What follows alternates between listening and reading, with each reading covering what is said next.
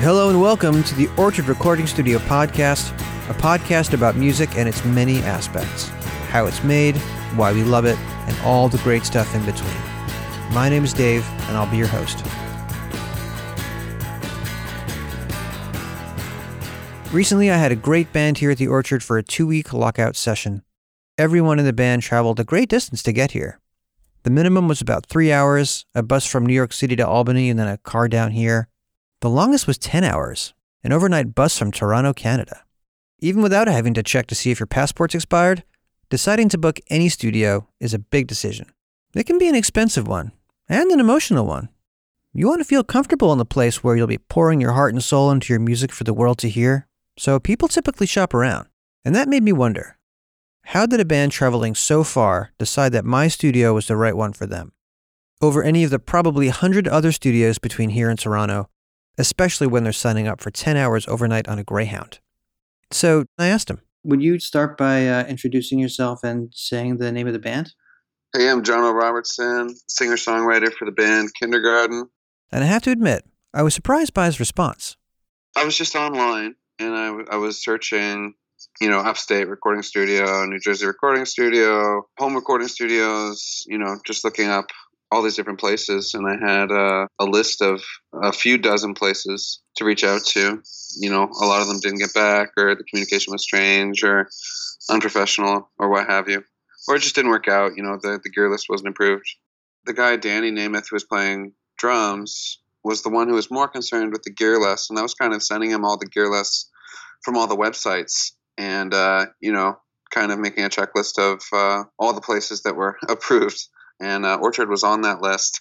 I really liked your website and your mini feed. But I just found when I reached out, just the dialogue that we had right away was just so comforting and human. And I can't explain. It was like we were pals messaging back and forth right away, I mean, I try to be nice to people when they contact me, but I don't think I realize just how big a role that plays when they're deciding on a studio. I mean, if you look at recording studio websites, you'll see what we think people need to make a decision. Long lists of gear, vintage instruments, recognizable clients. And while that might be true, it might not always be enough to close a deal. Did anyone else that you reached out to make you feel that way? Not really. It was like, it was such a far cry from the other places I had reached out to. I had got past the first few messages, the first little bit of back and forth with a few other studios. Just didn't really have a dialogue like that going right away. And for me, the little budget I was playing with was like a one-shot deal to get it right. So I had to feel really sure about where I was going, It was a big risk to me to take. If you had saw my feed and maybe my gear list was on the cusp of not getting the sort of Dan seal of approval, would you still have considered coming because you resonated with my personality? And would that come first and maybe the gear come second? What I probably would have done in that situation, because just because the correspondence had gone so well and the location and the environment seemed so perfect, what I would have done is reached out to Dan and said, well, okay, well, how close is this list? Are there a couple pieces we could rent and bring with us or what have you? Which is interesting. I guess you really can't do the reverse. I mean, you can always rent the gear if the personality match is there, but you can't necessarily rent personality match to go with the great gear list. Yeah. Unfortunately. Yeah.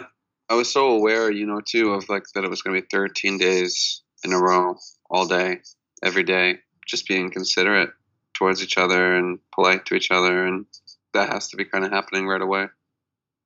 And that was something that you got from just our correspondence? Yeah, definitely. So if bedside manner is so important, why don't audio engineers seem to have any? Is there something about our culture, industry, or personality type that keeps us crabby? I could think of a couple things. First of all, engineers, we're hermits. We prefer to spend time indoors on beautiful days. We work late nights and weekends.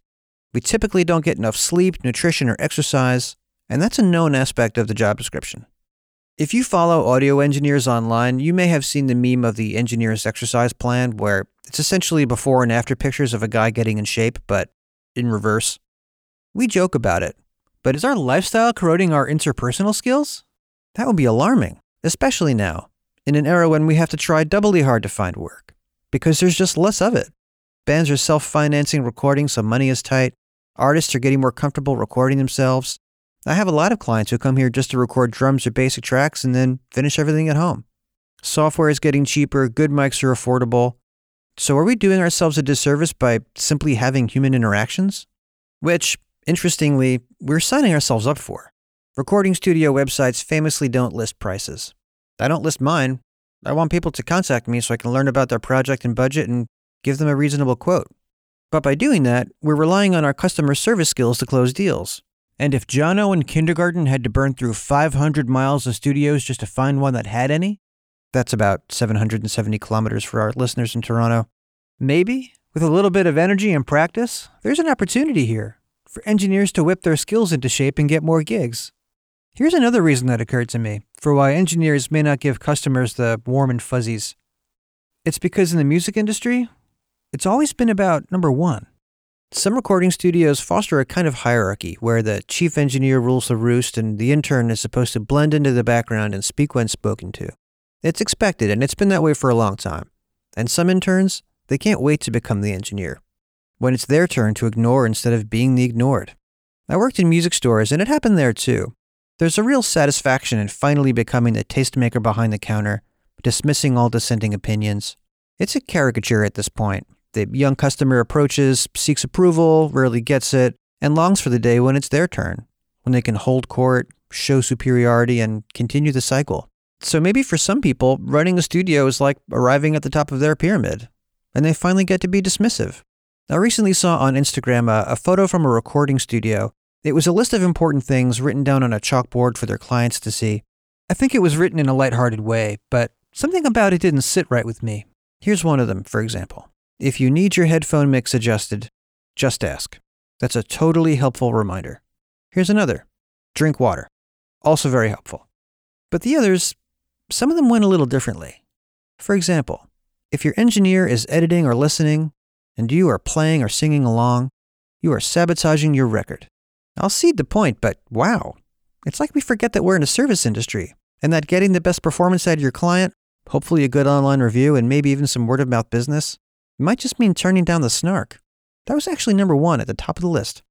To be fair, I follow a lot of other studios who all seem like their main concern is their clients' comfort and happiness, so I have not cornered the market on customer service.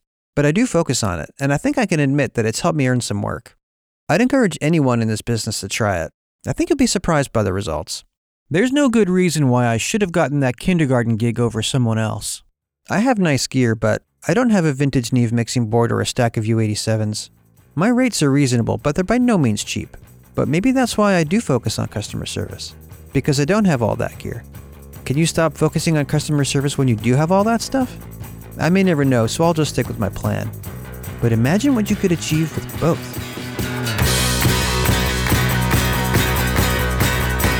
This is Dave from the Orchard Recording Studio podcast signing off. If you enjoyed this episode, please subscribe and help others find it by kindly leaving a rating and review.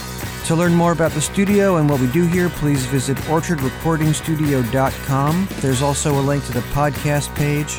Please follow the studio on Instagram at Orchard Recording. You can contact the show at podcast@orchardrecordingstudio.com or leave a message at 646-389-0877. Let me know what you think or make suggestions about topics you're curious about. Nothing is too big or too small. Thank you for listening. Until next time.